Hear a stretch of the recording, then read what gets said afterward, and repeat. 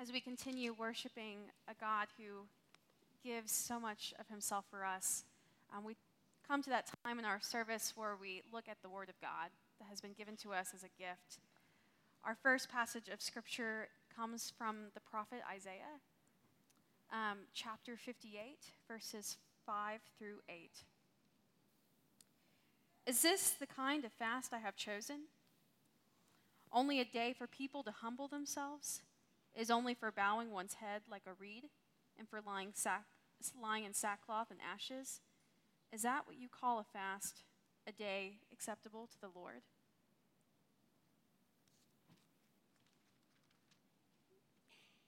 Is this not this kind of fasting I have chosen, to loose the chains of injustice and to untie the cords of the yoke, to set the oppressed free and to break every yoke? Is it not to share your food with the hungry and to provide the poor wanderer with shelter? When you see the naked, to clothe them and not to turn away from your own flesh and blood. Then your light will break forth like the dawn and your healing will quickly appear. Then your righteousness will go before you and the glory of the Lord will be your rear guard. Our second passage comes from the prophet of Zechariah, chapter 7, verses 1 through 5. In the 4th year of King Darius, the word came to Zechariah on the 4th day of the 9th month, in the month of Kislev. The people of Bethel sent Shecharir and Regem-Malik together with their men to entreat the Lord by asking the priests of the house of the Lord Almighty and the prophets, "Should I mourn and fast in the 5th month, as I have done for so many years?" Then the word of the Lord Almighty came to me. "Ask all the people of the land and the priests, when you fasted and mourned in the 5th month, was it really for me that you fasted?"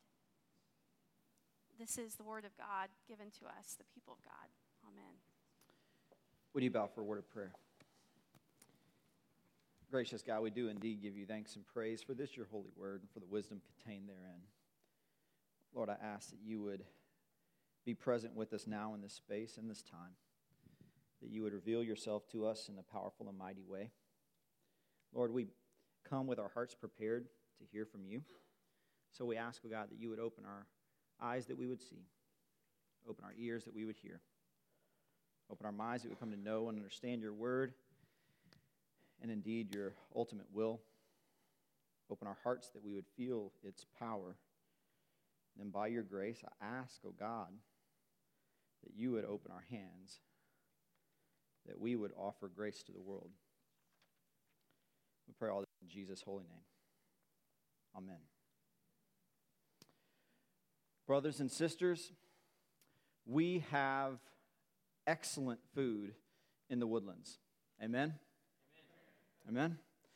We have excellent food in Texas. I have traveled to different parts of this country, to different parts of the world, and I come with you with conviction today to tell you that there is no food in this world better than food in Texas. And I also firmly believe, without a shadow of a doubt, that the food that you could find in the Woodlands is as good as any food as you will find anywhere. And I'll use the Woodlands kind of in a broader kind of Oak Ridge, North Shenandoah, Creekside, Tomball, Woodlands sense, okay? Follow with me now. If you want anything fried, you should go to Mel's. But that's not even the best thing on Mel's menu. Chicken and dumplings. Brothers and sisters, if you want chicken and dumplings, you got to go to Mel's, right? If you want queso, you need to go to Lone Star Taco at 1488 and 2978. Hallelujah, amen. And if you like Torchy's better, just because you hadn't had Lone Star Tacos, queso. All right? If you want fajitas, you can go to Papacitas or you can go to Uncle Julio's. You're going to find some incredible fajitas. How about that pork chop Friday at Perry's? Whoo!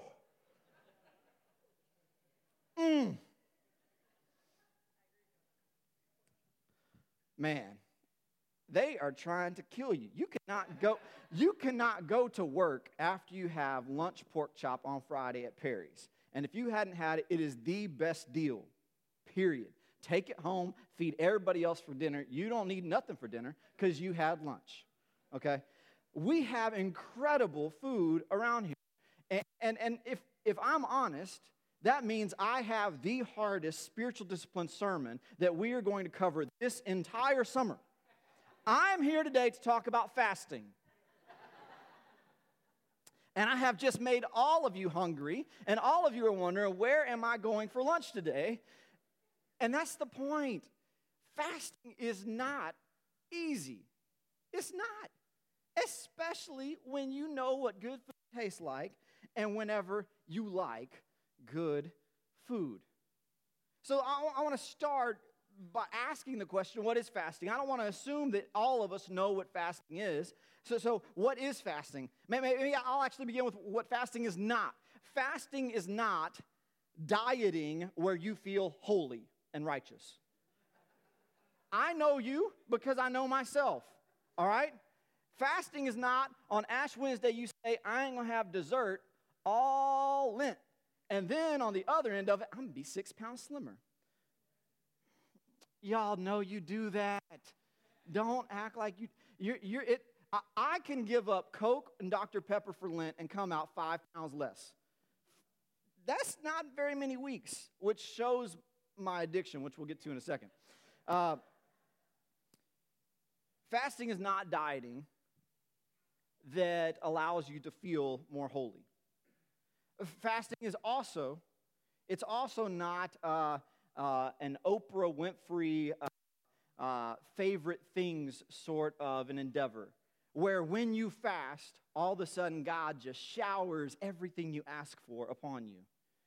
Some of us approach fasting in that way, as though if I fast for this thing that I want, or this thing that I need, or this thing that I desire, God's going to bless me and give it to me. That's not what fasting is. It doesn't work that way. Ask King David. I'll save that for another sermon.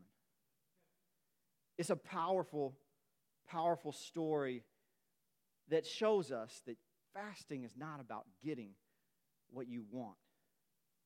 Fasting's about drawing near to God. What is fasting? If I was going to define fasting, I would define it this way. Now, I didn't steal this from Webster, get this from dictionary.com. I began with my own and then looked to see what I was missing, and I saw a lot of what they were missing, and this is what I would say fasting is. Fasting is to voluntarily deny oneself some kinds of food or drink as a means of grace. Voluntarily, choosing to do it. Now, some of us have had a surgery, and the doctor said you have to fast until, right? Like after midnight or after dinner until the surgery. Like that's a medical fast. That's not a spiritual fast. That's not a biblical fast, okay? Voluntarily choosing to do this. Deny some kind of food or drinks, right? So it might be all food and drink. It might be some. It might be bread and water is the only allowable thing. It might be nothing is the only thing is what you're going to eat or drink. So there are metes and bounds, different kinds of fasting, but you're voluntarily giving it up, and it's a means of grace. What does means of grace mean for us? Means of grace, these are the methods through which we experience or receive or understand the grace. If we want to connect with God and God's infinite and boundless grace, then we enter into these means of grace, whether they be worship or Bible study or prayer or fasting. Those would be works of piety. Or works of mercy, of serving those that are in need, of blessing our neighbors, of visiting the sick, of visiting those in prison. All of those would be works of mercy. Works of piety, works of mercy come together to be the means of grace. And so fasting is a means of grace for us. One of my good friends, Dr. Jackie King, who's a Methodist pastor, now works in United Methodist Discipleship in Nashville for the global church. She defines fasting in this way. She says, fasting is not about skipping a meal, because whenever you are not eating, you are dining with our Heavenly Father Almighty. You're dining with God. So it's not about what you're missing, it's about what you're receiving. It's not about what you aren't doing, it's about what you are doing. And I got to admit, fasting for me has always been a challenge. It's been an immense struggle, and I use this Isaiah 58 passage as a means by which I rejected fasting as a principle altogether. I used to say, hey, look, what God's interested in is not my fasting. What God's interested in is all this good stuff we could go and do. I need to visit more and care more, and I need to do more to help my neighbors. I need to be invested more in the things that I'm doing and less in what I'm not doing. Fasting is worthless, is what I used to say to myself. But honestly, I would reject fasting by Isaiah 58 because I was gluttonous, or I am gluttonous. Gluttony is not a sin we often talk about, but it runs directly in the face of fasting, and it challenges all of us to whether or not we can experience fasting and the gift that it is, because we are so full, and we like to be full, because we like to be over gluttonous. And my gluttony is justified by all sorts of humor and all sorts of mess, but in the end, it's just gluttony. It's just sin. And so I rejected fasting because I said I have a really high metabolism. I need to eat a lot. I need to eat more than y'all need to eat. So if I really need to eat, then I really don't need to fast. No, seriously, that's the stupidity with which I approach fasting, right? That's the foolishness with which I engaged the topic. I didn't even want to hear about it. I didn't want anyone to talk about it. I didn't want anybody to tell me to fast or recommend fasting to me, because I didn't want to go without. I wanted to go with. I wanted more. And then this funny thing happened. So whenever you're ordained a United Methodist pastor, you stand before a bunch of preachers and lay leaders from the conference, thousands of them, and then the bishop stands in front of you, and the bishop, in front of all these thousands of people, asks you these questions. And these questions have all sorts of power and potency. And at the end of this series of questions, when you come to the end, actually the 16th question is this. The 16th question says, will you recommend fasting or abstinence both by precept and example? If we would have just left the end out of it, I could have told y'all how good fasting was all day long. All need to fast. Fast, fast, fast, fast, fast. But then at the end of that, it said, by example. And I mean, I was standing there, and I'm looking out. There's my dad, who's a retired pastor in the conference. There's men and women of the faith who have blessed me and shaped and molded my life and my call and my ministry in so many fantastic and profound ways. And I looked at them, and I had to ask myself a question. In that moment, I asked myself, are you going to lie to them?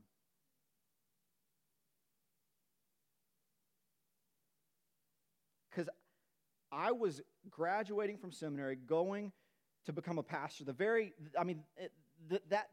night, the next night actually, I was going to be a pastor.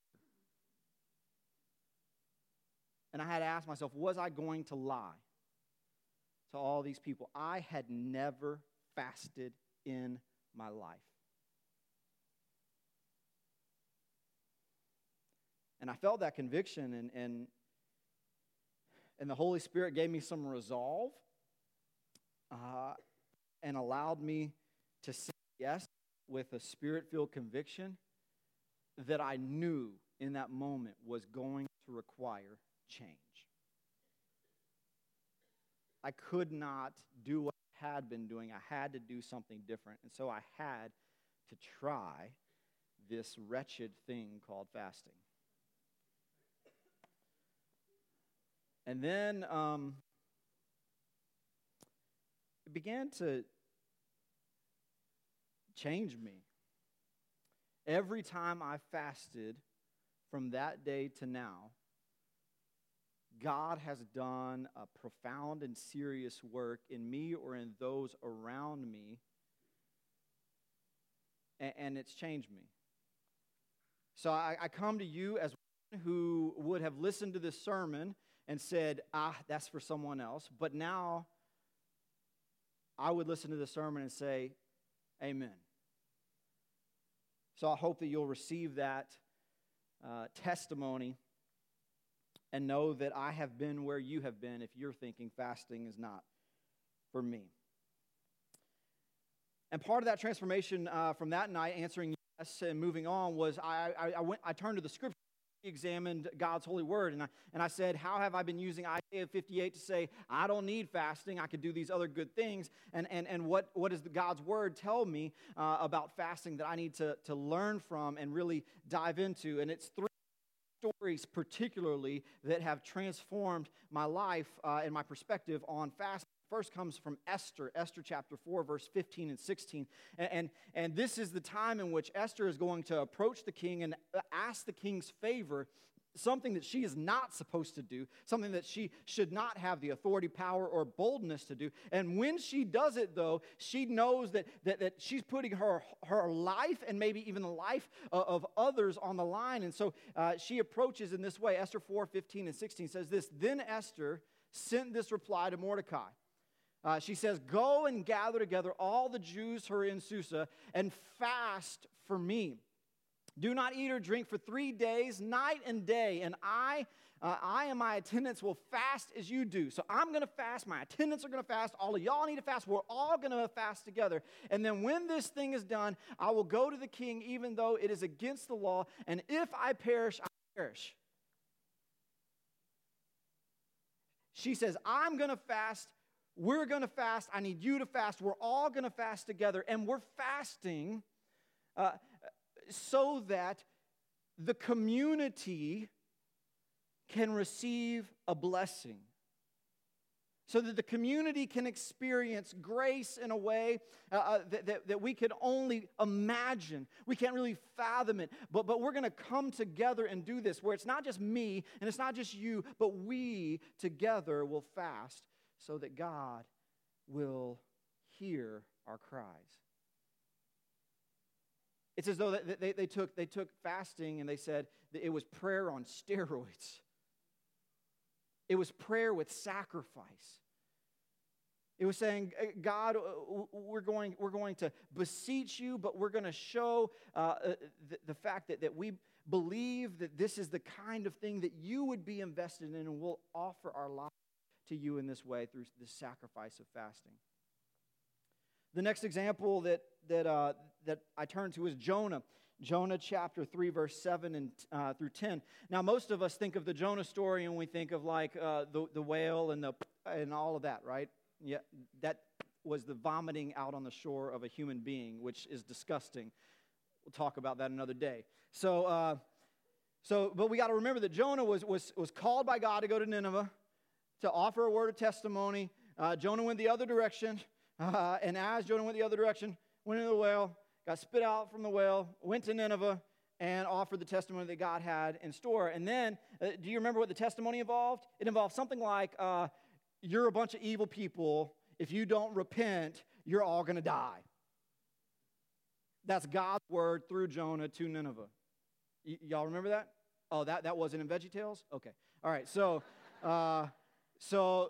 Jonah tells Nineveh this thing, like they're all going to die because they're so wicked.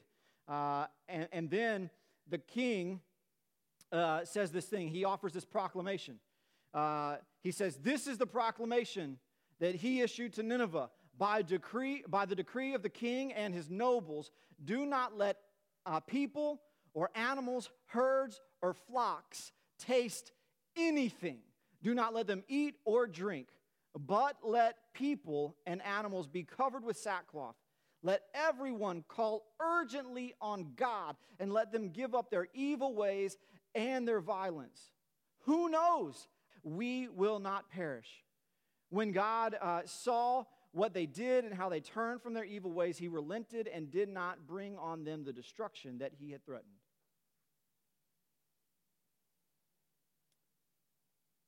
The part we didn't read about is that then Jonah gets all kinds of frustrated because God told Jonah to make a promise about destruction, and then when they fasted and repented, God relented and offered them grace. But there's a nuance that I want you to hear in this particular passage. In the king's decree, the king says, as we fast, we're all going to do it. But not just all of the people, everything, animals, livestock, nothing. People, nobles, everybody. We're all going to do it. I'm not going to feed my dog or cat until this fast is over. And PETA is going to, PETA, is that the right, they're going to be mad? Sorry. Distraction, rabbit. Nothing, no one is going to eat anything. But then the turn, as you're doing that, while you're not eating anything, while you are fasting, you will then be able to turn from your evil ways, to give up your evil ways and your violence. You see, this fasting is a space in which God can individually meet with everyone in the entire community and reveal to them the things in their hearts, the things in their lives that they need to change, that they need to turn from, that they need to repent from. You see that? Their fast is going to allow God to move in individuals' lives and lead us into a life of holiness. The last biblical example is in Matthew chapter 4, verses 1 and 2. It says this: Jesus was led by the Spirit into the wilderness to be tempted by the devil, and after 40 days and 40 nights, he was hungry. And then the story goes on and reveals the ways in which Satan tempts Jesus. Jesus is going to do a spiritual battle with Satan, spiritual warfare with Satan. And he has a way of preparing for spiritual warfare. How does he prepare? He fasts. He fasts. 40 days. Jesus fasts in preparation for spiritual warfare. You see, all of the ways in which we find excuses, or I'll just put me in here, and if you've been here or are here, then you can come along with me. All of the ways in which I have found excuses and weak rationale and justification for avoiding fasting as a spiritual discipline and rejecting it altogether, all those things that I have done, the Bible is clear that there is power, that there is blessing, that there is restoration, that there is reconciliation, that there is opportunity for community and for individual, all wrapped up in the gift of fasting. Fasting as a voluntary act of denying oneself some food or drink for a specific period of time as a means of grace. It's as though whenever you fast, God has something prepared for you, whether you know it or not. You know, so for some of us, we know something we need to fast for. Maybe we are entering into a season of prayer or discernment over something. a change of employment, a change of residency. Maybe we're facing some particular challenge or of health or of life's challenge or purpose. And so we enter into that and we say, this is the thing through which I fast for so that I can encounter God and say, God, what is it that you have for me in this fast? Others of us, we don't have a particular reason to fast, but it doesn't mean we don't fast, because when we fast, if we fast, we go into the fast and say, God, what is it that you have for me? And I think that that's actually what Isaiah was talking about, what God was talking about through Isaiah in Isaiah 58. You see, when Isaiah hears this word and God challenges it and says, like, is this the fast that I desire? Do you know what I really desire in the fast? And then it says, here's the things that I think will be outcomes of the fast. When you fast, chains will be loosed, yokes will be released, burdens will be released, the oppressed will experience freedom, and neighbors will receive blessings from neighbors. You'll care for them in ways you did not care before. And I think that's because whenever we fast, we stop being full. You and I spend our lives full over and over again, filling ourselves to overfilled, so that we are always so full that we can't acknowledge our own emptiness or the emptiness of those that are around us. Do you hear me? We are so full that we don't see the emptiness of those around us, or we cannot acknowledge our own emptiness. And so whenever we fast, we say, God, what is it that you have for me? And then in that space, God shows us our own emptiness, our own brokenness, our need for repentance and reconciliation, and He transforms us and moves powerfully in us. And God opens our eyes to all the emptiness of those neighbors around us, and we're able to see people that we've never seen before. We're able to engage people we've never engaged before. And then in that space, God calls us to do something about it. We're so full, we never allow ourselves to experience emptiness or see the emptiness of those around us. And so I have a challenge for you, brothers and sisters, this week. One day, you choose the day. You choose the metes and the bounds of your fast. Whether it's sundown to sundown or sunrise to sundown or 24 hours or lunchtime, or I don't care. One day this week, fast.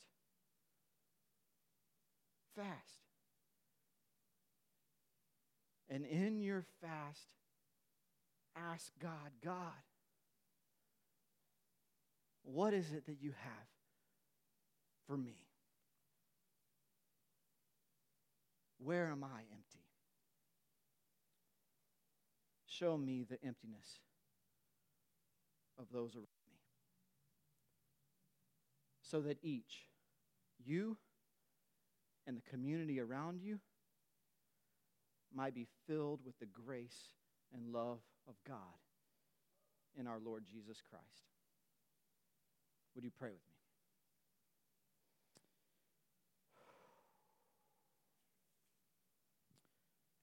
God,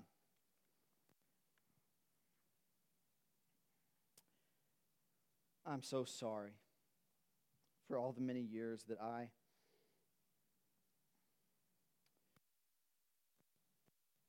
failed to create space for you to move in my life through the gift of fasting.